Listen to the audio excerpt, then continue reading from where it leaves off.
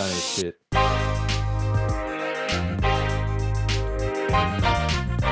And welcome in to the Empire Dynasty League podcast.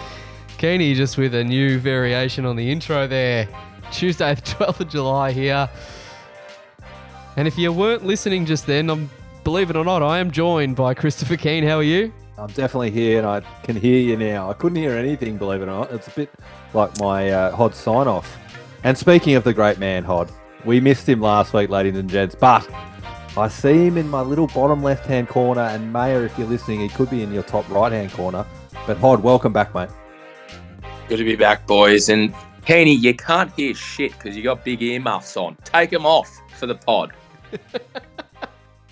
But no, very, very good to be back. I actually enjoyed it last week. Does get a bit stale with you two from time to time, but Manny did juice it up a little bit. I thought he was a very, very credible participant. A lot he brought to the table. Enjoyed it. It's one thing that we'll never lack on a podcast with Manny, and that is just filling time. The bloke could talk underwater. Absolutely good to have you back on, though, mate. I agree. Just hearing these two voices back and forth is not an exciting experience for the listeners. We need a bit of that oomph that Hod brings to the table, and I will tease it out a little bit and say that that the guests that we've got on this week might also bring their fair share of oomph. But before we get to that, I think it's time to kick off with a bit of news. Every newsman in this city's laughing at us, and I don't like it. All right, and probably the biggest bit of news this week was a quarterback that injected himself into a bit of a certain situation. And of course, I could be talking none other than Baker Mayfield being traded to Carolina for a conditional 5th round pick. There you go, former number 1 overall pick being traded for pretty much nothing. What seems like Carolina taking on more of a salary situation than anything else. What are a bit of your thoughts on this trade here, boys? Well, I think it's actually a fitting trade for the two of us, isn't it, Keeney? Because we have touched on this previously, the thought behind you acquiring Baker. So I'm sure you'll get to that in a second, but it also affected me a little bit. I may have grabbed the young fella there, Matt Corral, and obviously Sam Darnold was leading the charge at one point, which we all know is not much of a charge. So this, it's an interesting one. I think my point of view, they are just throwing as many dartboards at this position as they can. Matt Rule's sort of coaching for his career. I think it's a good move for them. They're only paying $5 million. So it may put my young stock on the bench for a year, but I'm not too sure it changes much from next year moving forward. Keeney, what do you think as the owner of Baker? Yeah, pretty good landing spot, I think. I was hopeful he'd get to Carolina. There's not too many others, really, that he could get to. Interesting, it's a 1-year sort of prove-it deal with Carolina, so it's only 1 year. I think, as he said, I think they're only paying $5 million. So for me, I agree with you in terms of Corral is still in the mix for next year, but clearly they've looked at Darnold and thought there's no way we can play this year with Darnold, so otherwise they wouldn't have bothered bringing Baker in. So I think Baker's clearly the starter. The talk that there's competition for a starting position is ludicrous for mine, because why would you bring him in? Full stop. Like, you just wouldn't bother. No. So I think he plays for them this year. We'll see how he goes. And for him, it's more about earning a second contract or another contract next year. So I think it's a good result for me personally. Yeah, and I mean, what other offense would you like to be in as a prove-it year? You've got some pretty talented running backs, receivers there to, and I think a fairly good offensive line or an improving one. So it's a good spot for him. Yeah, it's not bad. I mean, the other one's Seattle, I guess, and I suppose you could have made that argument about Darnold last year. Like, goes to a great situation in Carolina. McCaffrey dump-off pass could go the distance. Obviously, McCaffrey was a bit injured last year, so maybe he stays a bit more healthy. But I tend to agree it's not a bad landing spot. I think I saw something that it is the first time since 1940 or some bullshit like that that the number 1 and the number 3 overall pick from the same draft are on the same team. Yeah. or in the same position, whatever it was. But it is a bit fucking ludicrous to think that the top two QBs of the same draft are both on prove-it deals at the same team. That is a bit of a fall from grace there. The other bit of news this week was another QB that also inserted himself into a situation that he's referring to Zachy Wilson. Bit of a theme here that both relates to the DFF quarterbacks, Keeney. It does, and we're fortunate tonight, ladies and gentlemen. We've got the Cougar correspondent on with us, Hod. He's done some lovely work in this space previously, I think. So I think it's appropriate to cross to Hod. He's been doing extensive research for this piece. Geez, you've stumped me there. I was not expecting that. Yeah, look, experience is great. And Zach Wilson, look, I think he's a young pup, and he's obviously gone out to get some experience, and I think it'll do him the world of good. I haven't really got too much more to say. I'm pretty shocked by that, Katie. For anyone not familiar with what we're referring to there, and that's a bit of Twitter space news about Zach Wilson, and it may involve his mother's best friend and getting acquainted with her, so to speak. So, interesting situation. I don't really know what else we can add to it other than... Seriously, gents, if you go to Twitter, I'm a big Twitter fan, just type Zach Wilson in, and the amount of funny people on Twitter, it's through the roof. Like, you could spend hours just looking at the creative ways people have come up with some fucking shit. It's the best. Have you got any there, Keeney? I do, but it's more of a visual medium, so it's not great for a podcast. Yeah, right. Yeah, right. All right. There are some good... I'm not in the Twitter sphere, so I'm intrigued. There's some good memes, or as my former boss called them, memes. Memes. Yeah, well, on that note, we'll move on to just a bit of a recap from last week's podcast. We did say at the top of the show we did have a third voice on the podcast, and that was the Sensible Haircuts GM coming on and having his fair share of input, not only about his own team, but about other teams. Very vocal about Jim's team and where he's taken that, the direction he's heading. Very vocal about your division, Hod. So just wanted to get your thoughts on what were some of the highlights from listening back to last week's episode. Oh, there were a lot of highlights. I had a very good chuckle driving wherever I was. I was on a long trip somewhere and tucked into the pod, and geez, man, he can talk, I tell you what, but he has some material. There was some funny stuff on Camo. The quote, overdose on some sort of substance really got to me. I just imagine Leisure Salute Larry bloody having a real good time. And then when he was throwing some shade at the happiness stack, I didn't mind that at all.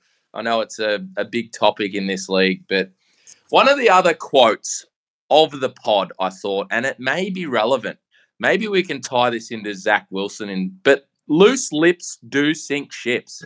I thought that was quality material. Now that, though, boys, is the good, and that's where the good ends. Because driving along, hearing that Nimrod talk down on the Sonny Weaver Junior Division like it is a poor excuse of a man, or however you want to call it, but I don't really understand how he can do that when it's an indictment on the league when he is lauded by himself.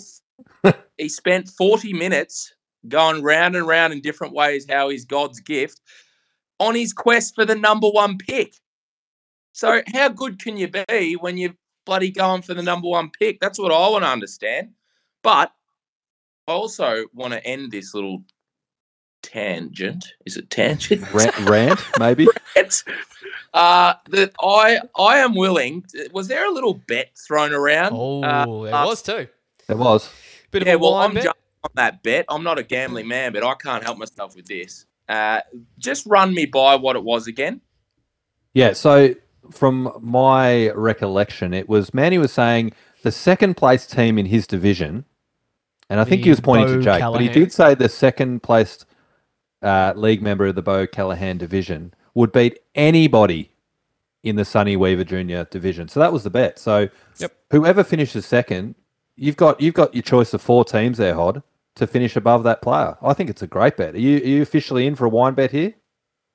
You can call it official now. I was a fan of Leisure Suit Larry back in the day, and boy, wow, am I a bit bigger fan going into this season because that's my pick.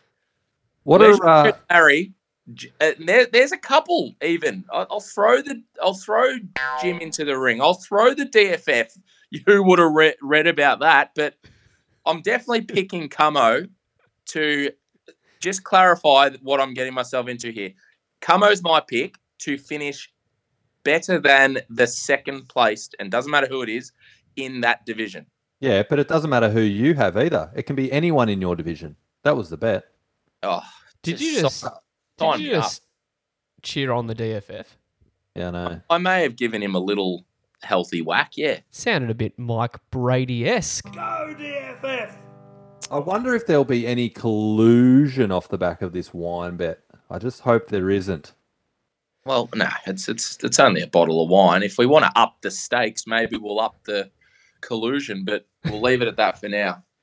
All right, plenty to digest there from old Hodcast's rant. It was a nice little peppering at the start, then he just went whack. Nice little tangent. I like it. Go, Kenny. Yeah, good rangent. But speaking, I was just doubling back onto the happiness stack and that theory in life, which I liked.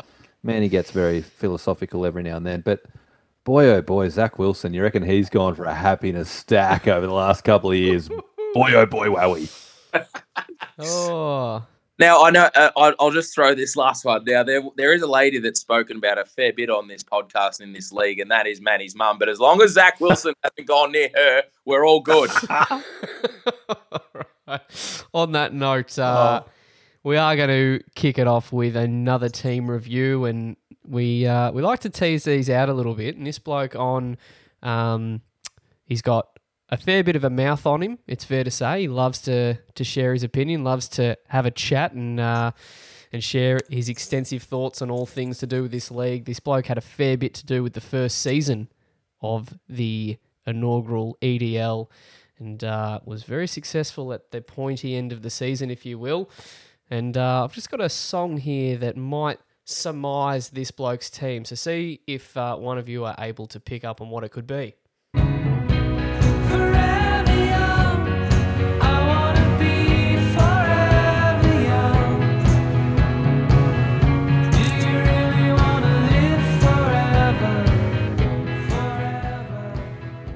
And on that Forever Young note, which is also surprisingly the song that Zach Wilson's mum's friend sung one night, we are joined by the GM of the Pappers Punishers. Welcome to the podcast, mate. Thanks for having me, mate. How are we all? Oh, we're excellent. Who's that in the bottom right corner? Is that a host? Brody Hoddick that's joined this week? Welcome, mate. Welcome. Does look like a nun. I'm not even going to go there. It's another good visual gag for all the listeners out there. Even Zachy Wilson would have a chance, though, I reckon. All right, so welcome onto the pod, mate. Forever Young is very fitting of your list at the moment because you used to cop a bit of a whack your list for being the old faux retirement home, old Pappers. What was it, Papa Springs? Papa Springs. But there's been a bit of a shift, and we'll get into that with your list. But before we get into it, we did speak about last week's podcast. Have you got any thoughts on last week's or the last couple of podcasts? Yeah, I did. When did Manny get into Greek methodology? I think he changed his name to Contradicting Maniopoulos. Hey! Seriously, Maniopoulos. I think you need to go back to sucking on your mother's teeth and start listening to her advice again, mate. You've lost your way. Seriously, mate. Where was he going? Before you go on there, one of our hosts here the good old Christopher Keane, has nicknamed himself for this podcast Zach Wilson, and he's a little hot under the collar when you've just brought up the teats. Can we get him off mute? Whoa, Jesus. No, he was all over the place, wasn't he? But if I could just give a quick shout out to Stefan, the DFF himself. He had his wisdom taken out this week. Who would have thought he could lose any more wisdom, that guy? But I don't know what he was thinking. But here's a funny one for you, boys. That's a ripper. Here's a funny one, though. He told Blake during the week, one of our mates, that he had an oral procedure done. I think he was mistaken going to the dentist to give him BJ oral exams at the back of the green room at Salesian. Oh, Struth. What went on at Salesian? Yeah, who knows, mate? Ask Stefan. He was out there in the back. Steph's copped it for no reason. Yep. But, boys, I've just had something come through here on my phone. I've got some breaking news I need to announce. My phone has just lit up. I have it on good authority that 2 San Diego Demons players have been caught brawling against each other at a local French restaurant. Not bad. Oh, hold a second, boys. No. It was just the Melbourne Demons players. I've got this one terribly wrong. Sorry, Camo. The happy tissues. Can I just interrupt you? As again, for people at home, they can't see. This guy has never been happier with his own work. He's extremely happy. He is so happy. Get out of my way, Keeney. I've got more. Keep going. But no, I just wanted to say, thanks to Scoop for putting on a great draft night. He's a pretty good host, isn't he? He can put on a good night. Sure can. Yeah, he's some would say the gift that keeps on giving. Just ask him. He'll hand over draft picks in trade just for fun. Anyone want a second rounder? Well, he's even working the room that he's in with no one in it. Yep. He's asking the wall. And a big welcome, boys. A big welcome to the new member of the Empire Dynasty League podcast, Hadrian Presty himself. Oh, wait, no, that's Jake. Sorry, mate. I get them confused. They just offer about the same in either league. Oh, that's a real niche gag right there. Yeah, super niche, but I appreciate it. Now, you might be whacking Hadrian while he's not here, but to defend himself. But the only similarity between those two, Papa, is they've both won rings, and that's something you haven't done. Ooh. That is true, but they both offer absolutely nothing to the league. So he can get stuff, Jake. Now, what material have you got there, mate? You look like you got a few. Yeah, continue the stand-up comedy routine that you've come on I've the podcast. got a good one here, boys. I've got a good one. I've got a question for you, though, boys. Please go. I pose this question. Which manager, so team owner, has a player on their team that most resembles the owner? Any ideas? So the DFF with Zachy Wilson? No. I've gone to the well. I've got to get. Go. Maybe Heaney, because he can cook up a sweet pea and a half, and he's always in the kitchen. Maybe Dalvin Cook. Oh, that's not what I was thinking there, Hoddick. I was charges hanging over my head, which is fortunate. Well, funny you bring up charges. I've gone with Brody Hoddick and Deshaun Watson. Both absolute sex pests. Is there any wonder Brody targeted him as soon as the first allegations emerged? Hoddick was straight into drafting him. Anyone see the resemblance? He actually thought if you trade for Deshaun, you get a finger up the bum too. That's a little 2-for-1 package. Oh, a bit of little this, bit of little that, hey? Yeah. And no, this is not really a bait, this one. I'll finish it off here, boys. I'll have my fun. Congratulations to Thais, obviously. I haven't been on the pod since he won it. Well done, Thais. But has anyone heard from Thais lately? I think he's left his handbag and mascara at Scoots. Anyone seen it? He's given up drinking after that night. Lift Thais. For fuck's sake. Well, we will forever have evidence of that night. Thankfully, Ben brought his podcast gear over, so it's one of the greatest audio bites of all time. Oh, fuck. I missed my opportunity there. Where is it? Ben. Good. Have I just picked up that you two are in the same house? Which two? You two. You two could refer to three of us right now. Well, we know Papa's not where you guys are. Are you two in the same venue? Hold on. No, we're not. Another good visual gag for the listeners. This is going well. We're flying. All right, Papa, have you finished your stand-up comedy routine? You're welcome, boys. $10 each for everyone on the pod. Back into the kitty, thank you. Whew, I can breathe a sigh of relief there that managed to not cop a little clip on the way through from Papa Giris, and you made it through pretty unscathed as well, Keeney.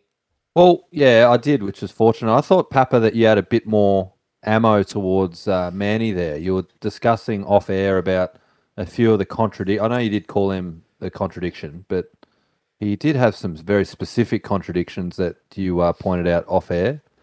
Did you have anything further towards Manny, or? I was just sort of baffled. 1 second he was telling us that running backs are no good, or only at their most valuable between years 1 to 3.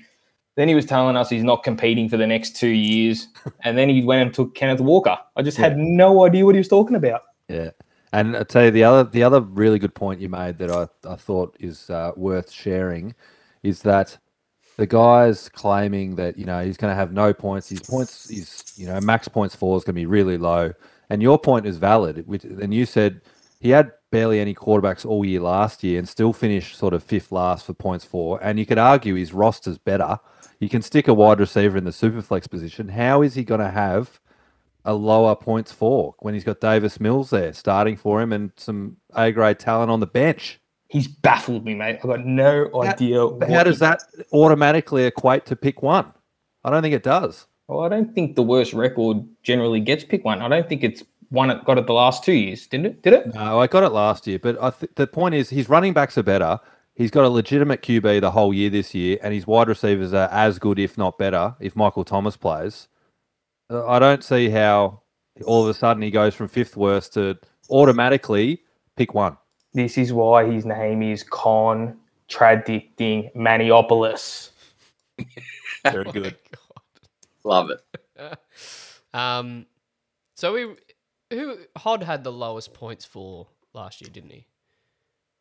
Proudly. Possible points for. So I can tell you right now, it was 1,529 was Hod's possible points for, and the next closest was Scoot at 1,892. You were 300 points better, just about, than the next bloke. So that's and I haven't seen you add a lot to your list in the off season. Oh, actually, you added Dak and a few, so that will help boost that points for. But it's going to be hard to catch if that's how low a team can keep it. It's a very good point you bring up. But Manny's the one who's on the pod claiming that he's found a loophole in the league, and he's miles off, it sounds like. The only loophole he found is he's a Fruit Loop. And guess what? He's still got material. He's just flying. But this time next year, all those taxi squad players are coming off. That's true. Maybe not, but I think as if they're not. Yeah, I think the point as well, if you've got such a strong receiving core like he does, it doesn't matter what you've got on the bench, that superflex spot will naturally absorb the best wide receiver score on his bench. So it's going to be hard for him, but, he's probably not done with his team. Probably maybe got a few other aces up his sleeve, but we're not here to continue to talk about old Manny's team. He had his 2-hour podcast last week. Another fun little side note for anyone listening at home, McDonald's was closed, so he spoke for so long that he did miss out on getting dinner that night. So it was a bit funny, but also a bit stiff for him to miss out there. Here to talk about your list here, Papa, and it's an interesting list to dissect, so that's what we're going to sit down and do here this evening. Just a few little fun stats about your team in the first couple of years, I reckon we'll throw to you in a second, but clearly were chips in, from the first startup draft. You made it to the final in the very first year, and you narrowly missed out. You were JD, not McKissick on the dick, unfortunately. Another bloke was. Fuck that cunt. Sorry to open up old wounds, but I can relate. I know what it feels like. So we got that in common. But It's interesting. I actually stacked up your stats from the first year to the second year. So not very different, actually. You had a record of 6-7 the first year. You had a record of 6-8 with the extra game in the second year. Expected wins, you were a little bit stronger in your first year with a 46% win rate. Sorry, a 55% expected win rate versus a 44% expected win rate. Strength of schedule in your first year was you had the second easiest schedule and you had the 8th hardest or 4th easiest schedule in last year. This is very similar points for. I think there's only about 40 points that separated it and very similar points again. So it just shows that almost 2 identical seasons. You couldn't get much closer in back-to-back seasons. And the different set of outcomes. You were basically a couple of plays off pinching a title, and then a few games off actually making the final last year. So with that, with being so close with a very similar list, talk us through a bit of your thinking of the changes that you've made to your roster this offseason. Yeah, I guess my idea was always to probably blow it up after year 2. I reckon if I probably won it last year, I probably would have blown it up. But I had a decision to make at the start of last year and thought, do I have the cattle to go again? And I thought probably chips in to go again. So I decided to go for it. And I started like a house on fire last year. That's probably why my points for was so big. I think I had 170, 190, and 170 or 160 or something like that. And I was flying until week 5 hit. And that's when just the drama happened. I lost Antonio Brown. I lost Saquon Barkley. I lost Daniel Jones, who was, I think, quarterback 5 at the time. And then I lost Chris Carson, I think, the week after. I'll run. I know you got your hand up, Kenny, but are you about to reel off the scores that Papa went through? Because I've got them here in front of me. Question. So it's very interesting you bring this up. I'll read everyone out your scores at the start of last season. 170 week 1, 194 week 2, 167 week 3. If that didn't make you stiff in the pants, I don't know what would with a start like that to the season. But then it does drop off to 103 in week 4, 125 week 5. So it definitely was a bit of a roller coaster for you there. But absolutely, Jesus Christ, what a start to the season. So, again, just clarify that I'm on the right track here, but let's go back to Con Maniopoulos, the masterminded of the league. Now, Papa, given you a 3-0 and you're firing on all cylinders, wouldn't you have thought that's a good time to blow your team up? I actually thought quite the opposite. My mindset was quite the opposite. I thought if I could get into the finals, I've got a team that can score 170. If I can get healthy. And I think if you can score 150 and above, you're any chance. Yeah, and that speaks to... It depends sort of where you're at. I think if you're 3-0 and scared of making the playoffs, then you blow it up. But if you're 3-0 and actually want to have a crack, then you actually keep trying. Yeah, well, compared to the league, it was third highest score, highest score, highest score. Yeah, so 2 top score finishes in the first 3 weeks. You were 3-0. You got to sort of those bye weeks, divisional bye weeks at 5 and 3. And then as you mentioned, it sort of, the shit hit the fan a little bit. Sort of your last 5 weeks were pretty ordinary, which sort of deflated a few of your overall numbers, I reckon. But my question to you is sort of, you went into last year saying, right, at the end of this year, I'm probably going to blow it up. I think my team's at a point where I need to blow it up at the end of this year. When you got to that point where you could see Barkley was gone, Carson was gone, Antonio Brown's left the team, all this shit's happening, was there a part of you that thought, I'd better do this now before I wait till the end of the year? Or do you think that you're transitioning now at the right time, or do you think you went a bit late with it all? I think I probably held on to it a little bit too long. But in saying that, in the last 2 weeks before the end of the season where I completely gave it up, I did try and get rid of some of these players. I tried to get rid of Brady. I've got to try to get rid of Kelsey, and I tried to get rid of Cup. But I wasn't going to give them away for nothing. I think there was a few scared teams of yours, Keeney, out there that just weren't willing to take a risk. Well, yeah. I mean, it was an interesting offer, wasn't it? Pitts for Kelsey and a first? No, Pitts and a first for Kelsey. That's what you wanted. Yeah, and my reasoning behind that was, hey, Kelsey would put you in a position to win the title this year, where Pitts was sort of struggling with a quarterback. How much would you want to go for that? How did Kelsey go in the playoff run, just out of interest? Yeah, Hindsight. yeah. Hindsight's a beautiful thing. But Okay. So it would have It's put Keeney in a good position overall, or not? not in hindsight, but at the time, I it's think Do you not think the age difference between Pitts and Kelsey was enough of a difference there to boost your team, boost Keith? Like, just hypothetically right now, so obviously you did manage to deal Kelsey to another bloke on this podcast, We'll get to that. which we'll get to in a second, but would you be happier with Pitts on your list right now with a position that you're taking your team to? Because I reckon if you had have kept that first out, it probably would have made it a lot more interesting for Keeney to think about. Would you be happier with Pitts on your list?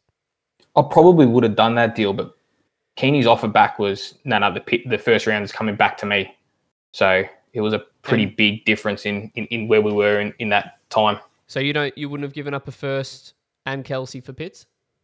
No, No. I wouldn't have. What if they're... Oh, all right, I'm going to just try and see if we can find a middle ground here. What if it was like Kelsey a first for Pitts and a third?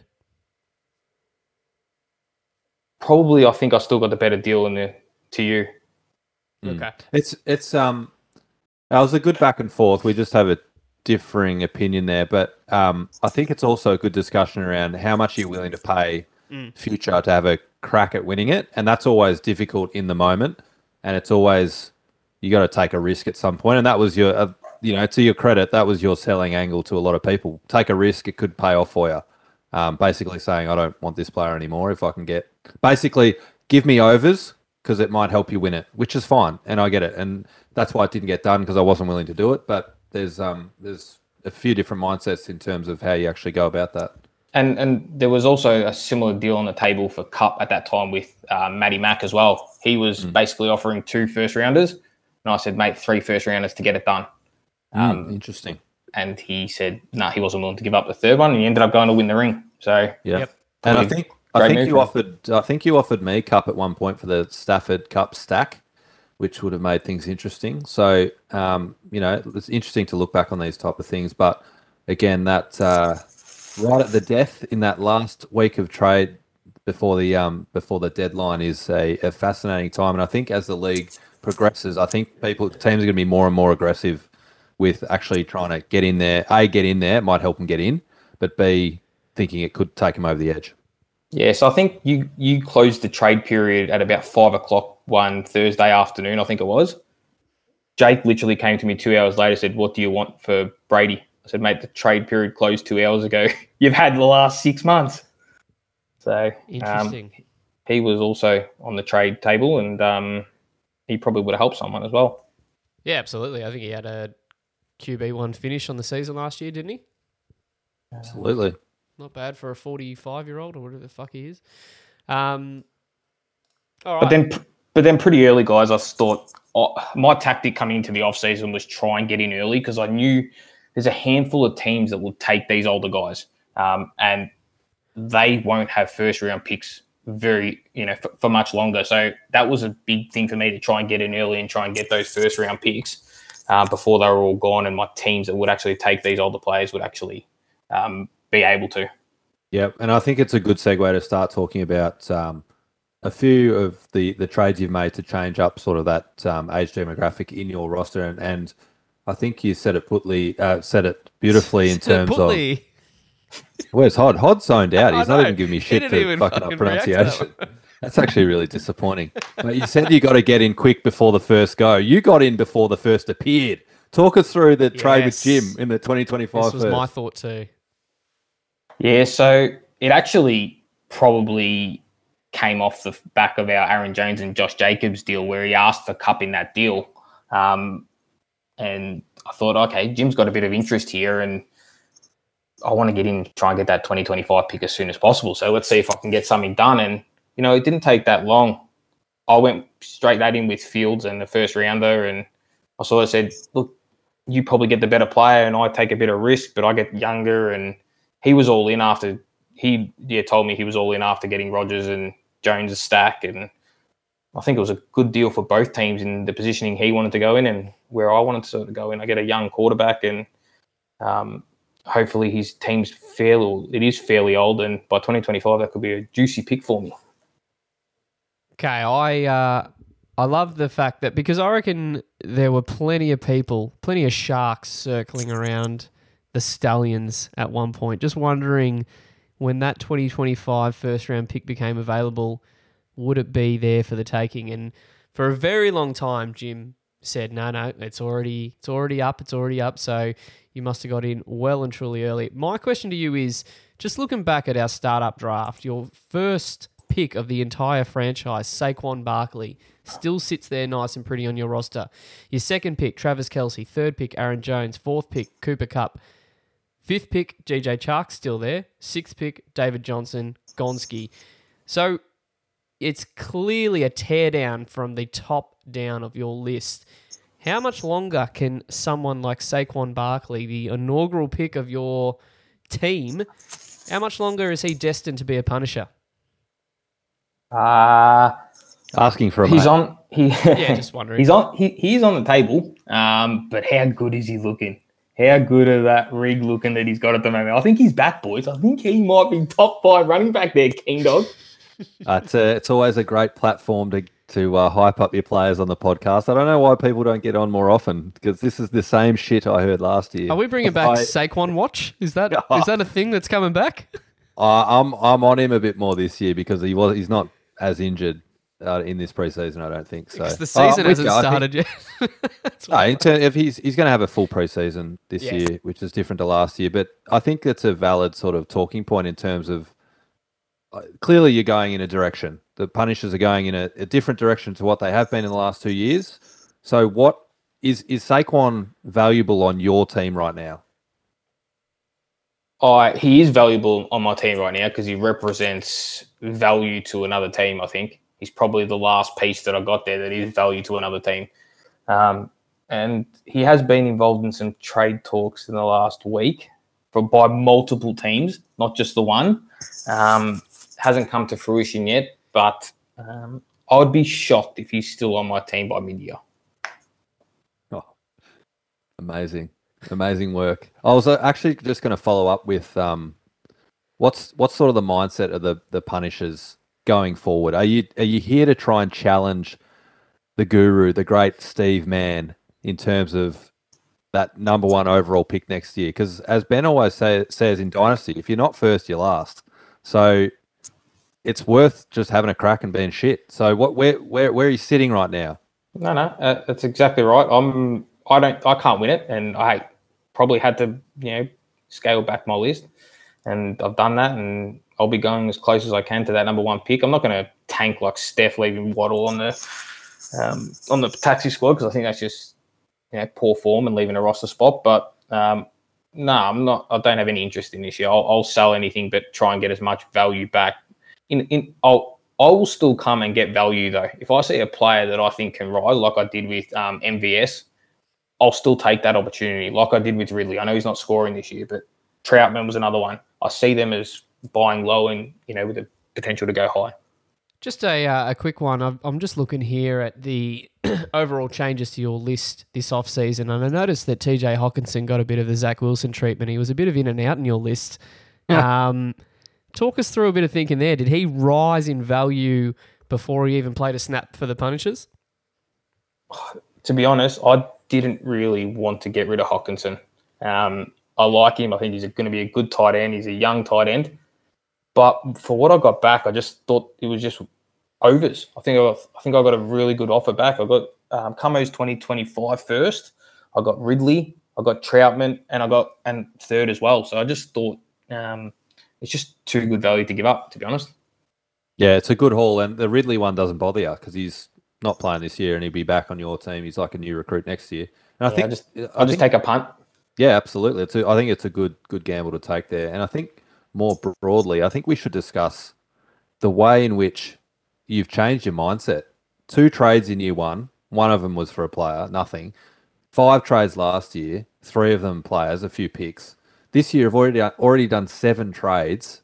So I just like the way you've been very active. You've taken sort of the value of your top end players when it's presented. And speaking of, the man is on the podcast. We got both of you here. I want to talk about the Tom Brady, Travis Kelce, Dublé trade to one Benjamin Parker and the Park City Lions. It's a blockbuster. And really, to be honest and frank, the last year you could really do it before getting any value back. So talk us through, one of you, talk us through how that sort of went down and what ended up happening. Yeah, it's a pretty good story, actually. So I'll tell you from my end. There was no one else bidding against you, Ben. I was just absolutely talking shit the whole time. But no, I'm only joking. So I was actually in discussions with Jake a lot, basically from the time he asked for Brady in the all-off season. We're going back and forward, and I really wanted to package Kelce and Brady together because I thought that's where I'd get Brady's most value out of him. And it was just, on draft night, I got rid of that. I made that trade with Cup, and when I got rid of him, and I think Ben straight away came to me and said, "Hey, Brady and Kelce, what do you think?" And I said, "Fuck, fantastic." I was thinking in the back, I was like, he wants to package both of them as well. So I said to him at the time, I said, "Nah, I'm not going to do anything tonight." And I pretended we were drunk or whatever and said, don't worry about it. We'll talk about it. Pretended. Yeah, but I just wanted to give Jake another chance at it. I know Jake wasn't there that night. So it sort of evolved from there, and it was a really, really interesting night. So 2 nights later, I think it was a Monday night, and I was speaking with Jake, and Jake's offered a trade. I said, "Jake, someone else wants you, mate. You have to put a trade to me." And he actually went with for Kelce and Brady was Frymouth. He's 2024 first, he's 2024 second, and 2024 third. And I was going to give Kelce, Brady, and a 2024 fourth. And then it was crazy because Ben's offered like 2 minutes later. It was like I didn't even say anything to Ben. Yeah, and it was basically the exact same trade with Hockenson. Yeah, very similar. So, and I had Hockenson just ahead, but, I don't think there's a huge difference between Hockenson and Frymouth. And then they both literally at the same time, I went back to both, and they both literally at the same time dropped the fourth that I had to give back. And then I said to both of them, like, nah, it's too close still here. And then Ben dropped the 2 second round, dropped the one of the thirds to a second rounder. So it was 2 second rounders. And I sort of said, okay, hold on a second here. And I sort of said to Jake, I said, "Jake, you've going to have to beat your Frymouth 2 seconds and a first." And he didn't get back to me till about midnight that night. And Ben put the trade through on Sleeper. So all I had to do was accept. So I said to Jake, "Jake, you're going to have to beat it." He messaged me at 12 o'clock that night and said, "Michael, I'm not beating that offer. Take that offer." So I'm like, I wake up in the morning, 5 o'clock in the morning. I said, "Fair enough, mate." I hardly slept that night, to be honest, because I was so sweaty and nervous. But woke up really early. I was up at like 5 o'clock. Couldn't sleep, thought about it, saw Jake's message and just pulled the trigger on the trade. Interestingly enough, 2 nights later, I tried to offload. I wanted to get Kate Otten in, and I needed to clear a roster spot. And I go to Jake, "Jake, do you want AJ Green? I'll just take a 4th rounder for him, like whatever." He goes, "Fuck you, don't talk to me. I'm really pissed off at you." I said, what are you pissed off at me for? He goes, "You didn't even give me a chance to counter the offer. What were you doing? Like, that was so rude of you, blah, blah, blah." I said, "Mate, you told me to take the offer." Like, I took a screenshot of the thing and sent it back to him. He goes, "You're fucking kidding me, guys. I was out at a work function. I was absolutely blind." That's good. Yeah, it was a good one. Well, there you go. This whole time I thought you were just fucking swindling me and making me compete against myself. So it's good to know that I outgunned a fellow division member there. It's very much like a scene from Draft Day. I feel a bit like Kevin Costner right now. Bit of a Sonny Weaver moment for me. Yeah, it was very interesting times. I was very nervous. So you went on and clearly traded AJ Green to Jim for a 4th round pick. So you also seem to be in the dealings of 4th rounders. I noticed I went through a lot of the trades that you've done. You've done 7, as Keeney pointed out, in this offseason, pretty much all for players involved, but a lot of them with Jim. So have you initiated a lot of those conversations, or are you like another shark just sort of circling and picking your targets and your prey? No. So me and Jim had obviously the Aaron Jones and Jacobs trade, and a few players got thrown out in that as well. So Cup was one of them, which initiated the Cup trade, and Latavius Murray was the other one. And after the trade, I just said, mate, if you want Latavius Murray, you can have him. I don't want a roster spot. Just give me one of any force. And he said, yeah, no problem. Same with AJ Green. I said, mate, you're obviously going for it. He's better than anything you'll get on the waiver wire. Just throw me a fourth and he's all yours. I just needed roster spots to pick up young talent. So, yeah. No, I like it. And I particularly like the story with Jake. And I think there's something to having some really nice rivalries within the league. And there's nothing better from my experience than doing a trade that pisses a rival off. And I experienced it with my boy Dixie and Hodcast on draft night. And you've done it again here with Jake and Ben. I love it. Yeah, now he's trying to... I'll trade you a ring for Dixie. Is that what you're referring to there, Katie? Yeah. Ben. Beautiful. Hey, Hod, we haven't heard from you in a while, mate. Any thoughts on Papa? Are you still with us? Well, I'm very thankful that I'm still in my compression tights because I think I've got lactic acid build up from that story, Papa. Jesus Christ.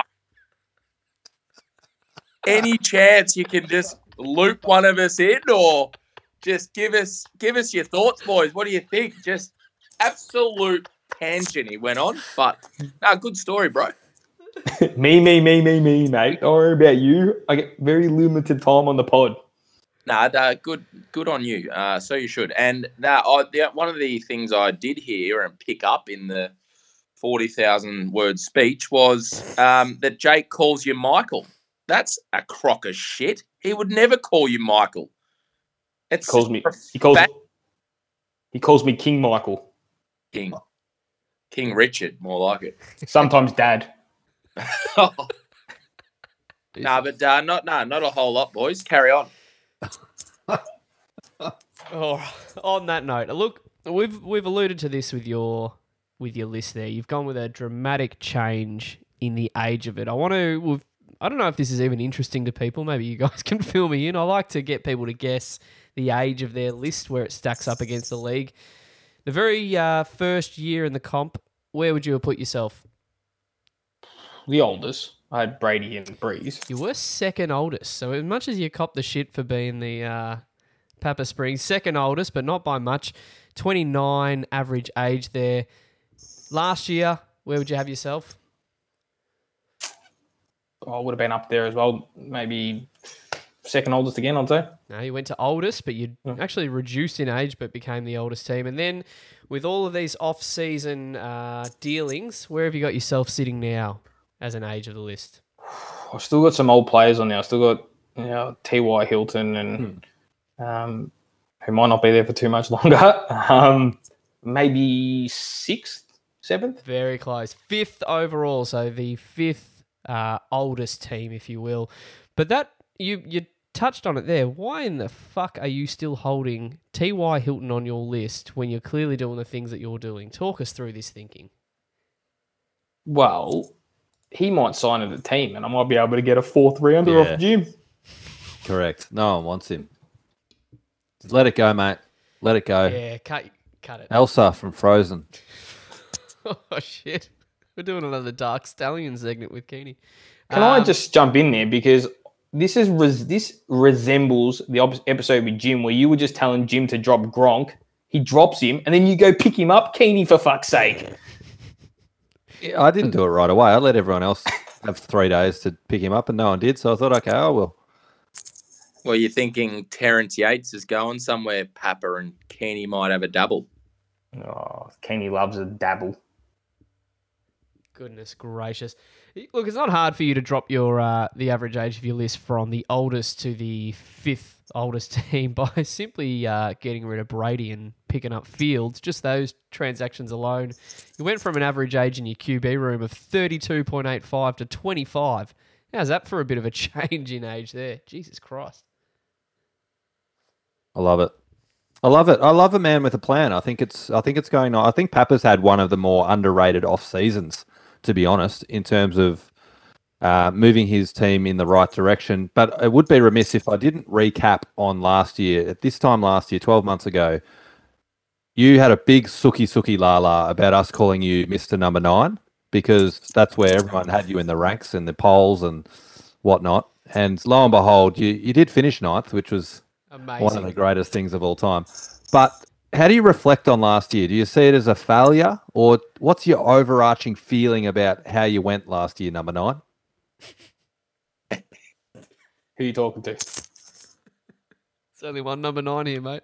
Nah, like as I said to you before, like my scores early on showed that I had the team to compete last year, and I lost Barkley, I lost Brown, I lost Daniel Jones for a fair bit. Carson did his neck. That's 4 players. I know I kept harping on about it, but there was times there where I was having 10, 12 players out of my whole list that were out. I think there was one week where I had one player that I started in week 1 that played. I thought you had a bit more to go there, mate. But I was waiting to pass the tissues around, to be honest. Gee whiz.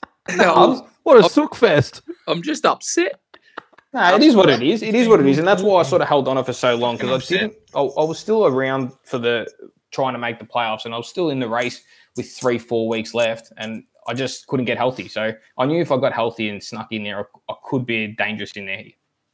What I can share about the projections, Papa, is depth does come into it.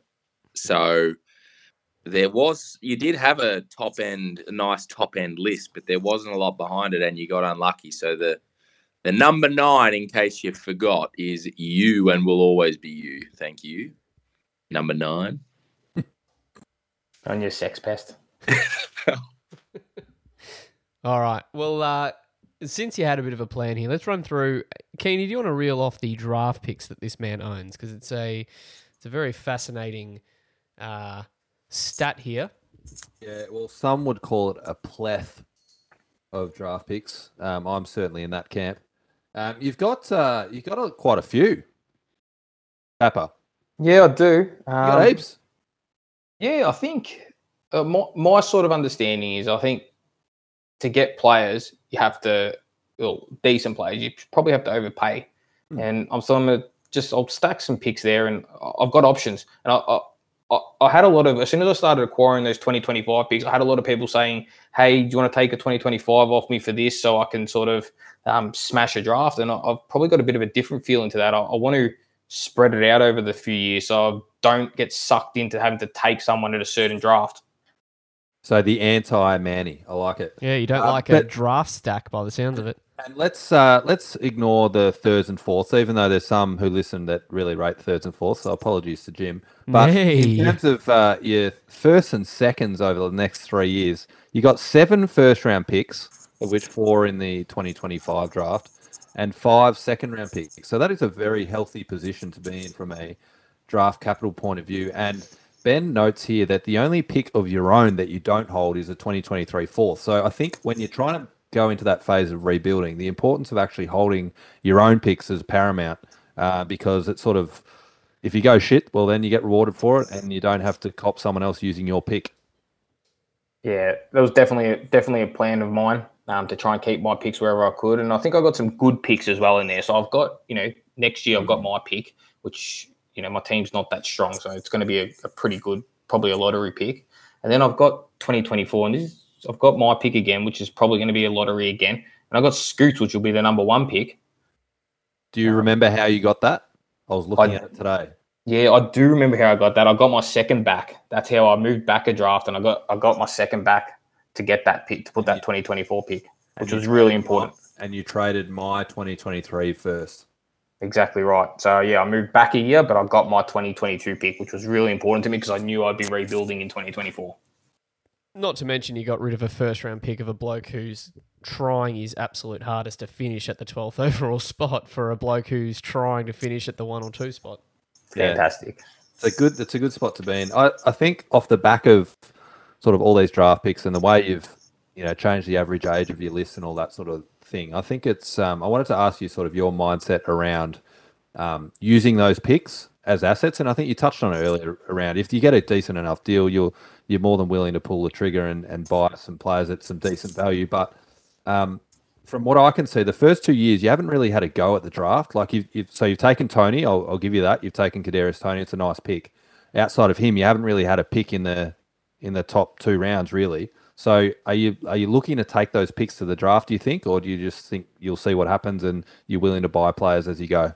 Yeah, I think my mindset sort of years 1 and 2 was that I was competing. So I was trying to trade that away those picks, and I got into a position where Breeze was gone. So I needed a quarterback, and I didn't want to overpay by giving up my 2023 or 2024 pick. So I was able to get Daniel Jones off you and only gave up 1 first rounder for him. So I think moving forward, I'm just going to be really open. I'm happy to take my picks to the draft and pick a player.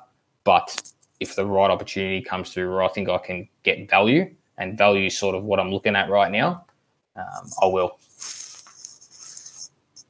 I think that makes a lot of sense. Really, the anti-Manny again coming through. So basically, everything Manny does, you're the opposite of. So a nice contrast from pods 2 and 3 for this season. I like it.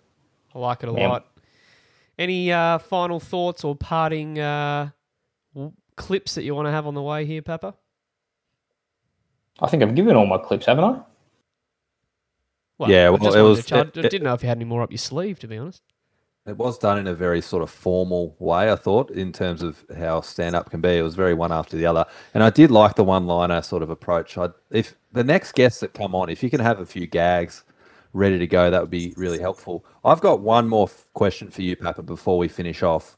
And it was brought to my attention last night, actually, that there's rumors circulating the earth that you spend $60 on a weekly shop. Can you talk us through this? Are you a 10-year-old child that eats roll-ups and Le Snacks and Sunny Boys? What is going on? How do you get through a week of $60 at Woolworths? The first tip I'll give you is don't go to Woolworths. It's all about Aldi. Save some money. It's tough times out there. Interest rates are high. Not a sponsor. Not a sponsor. Should be a sponsor. But that's just, it is what it is. I don't know. I can't explain it, guys. I spend between $60 to $80 a week, and now that's household. We're talking for 2 people, $60.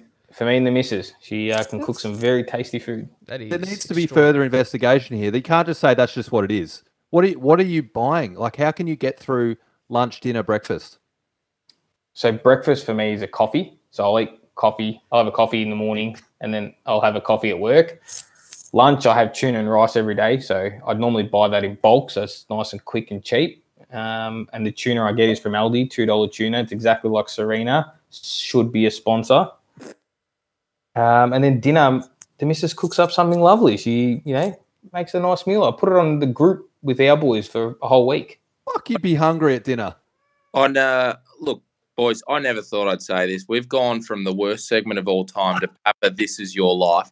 Who gives a flying fuck what he eats? He's got a stapled stomach that he spent tens of thousands of dollars on, and now he eats rations for dinner. You should...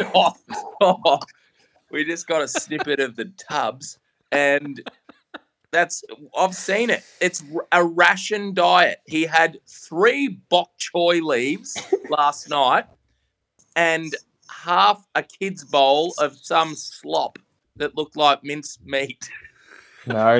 That was a bit of a Nazi goring. It was a bit of rice, a bit of chicken, a bit of mushroom. It was fantastic. The missus knows how to cook.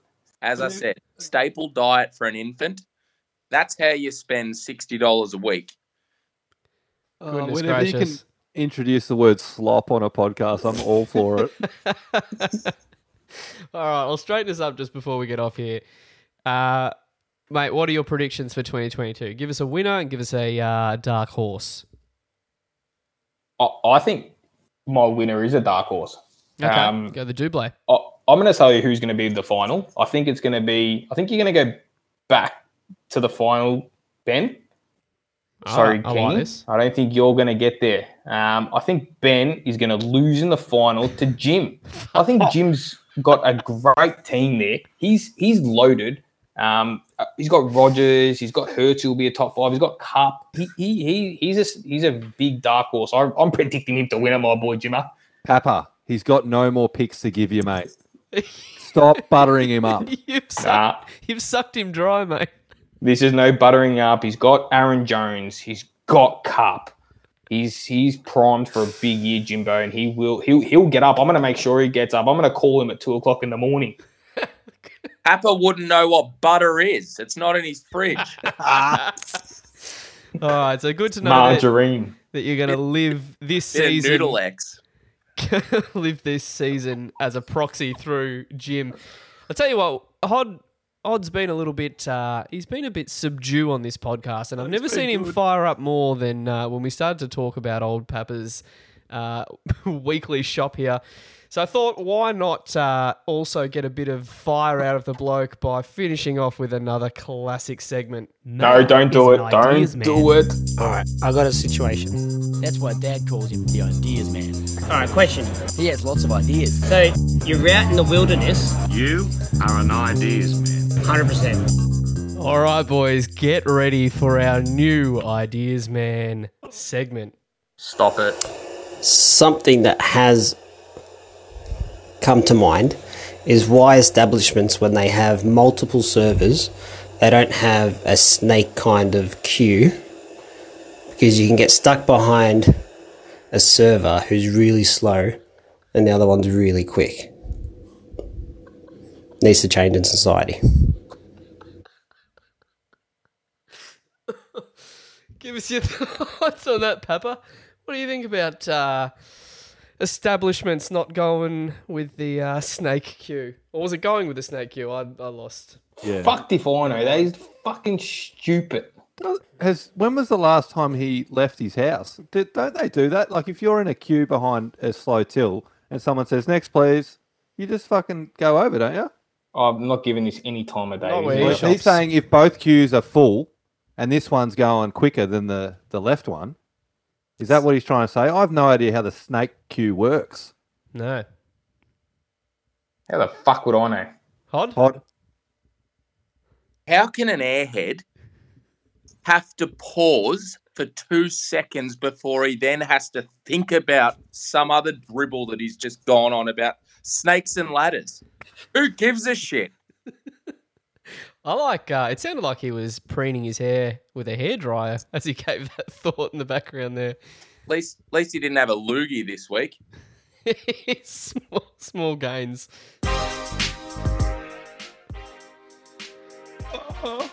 Oh, that is fastly becoming my favourite segment on this podcast, and it is absolutely cementing its spot as a mainstay.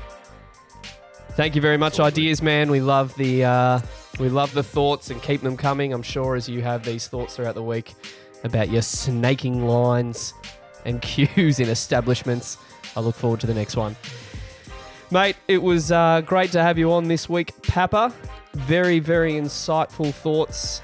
Very, very topical in terms of you didn't really miss anyone in the league. I feel like you were very inclusive this week, and you've given a little bit for everyone there. So thanks again for jumping on. Nah, thanks for having me, boys. But fuck me, 10 o'clock, I'm going to be one grumpy boy tomorrow. You'll be hungry, that's for sure. Sure will. Thanks for coming on, Papa. I thought you came on. You brought a bit of fire, a bit of Charlie's Angels about you, full throttle. And I tell you, next week, Ben, we already have our league member locked away. Ooh, I for love next it. Tuesday night. It's going to be a regular Tuesday sesh for us going forward. And talk about gift of the gab. This man's one of the finest. So looking forward to it. That better not be Mayhar Gave, that next guest, because Jesus Christ. Mate, He's lost Won't it. be. He's not in the league. Speaking of Jesus Christ, I've just had a little epiphany that you might spend 60 large on your weekly groceries, Papa, but I just saw your titties and you must be going nuts in the work office. What a handful. We need this on YouTube. And the ratings would be through the roof. But no, look, I thoroughly enjoyed having you on, mate. I think we all did, and the listeners will agree. I was a little concerned when you read your stand-up routine straight off the teleprompter. I didn't think you'd have much material to answer our questions on the fly, but I thought you were very measured, very calculated. Like Keeney said, a man with a plan, and I think you're executing it pretty well. So very, very enjoyable. Loved having you on, mate. Thanks, mate. Appreciate it. You would be better off having me on the YouTube because, will I be on TV? On that note, podcast over and out. The Cougar correspondent.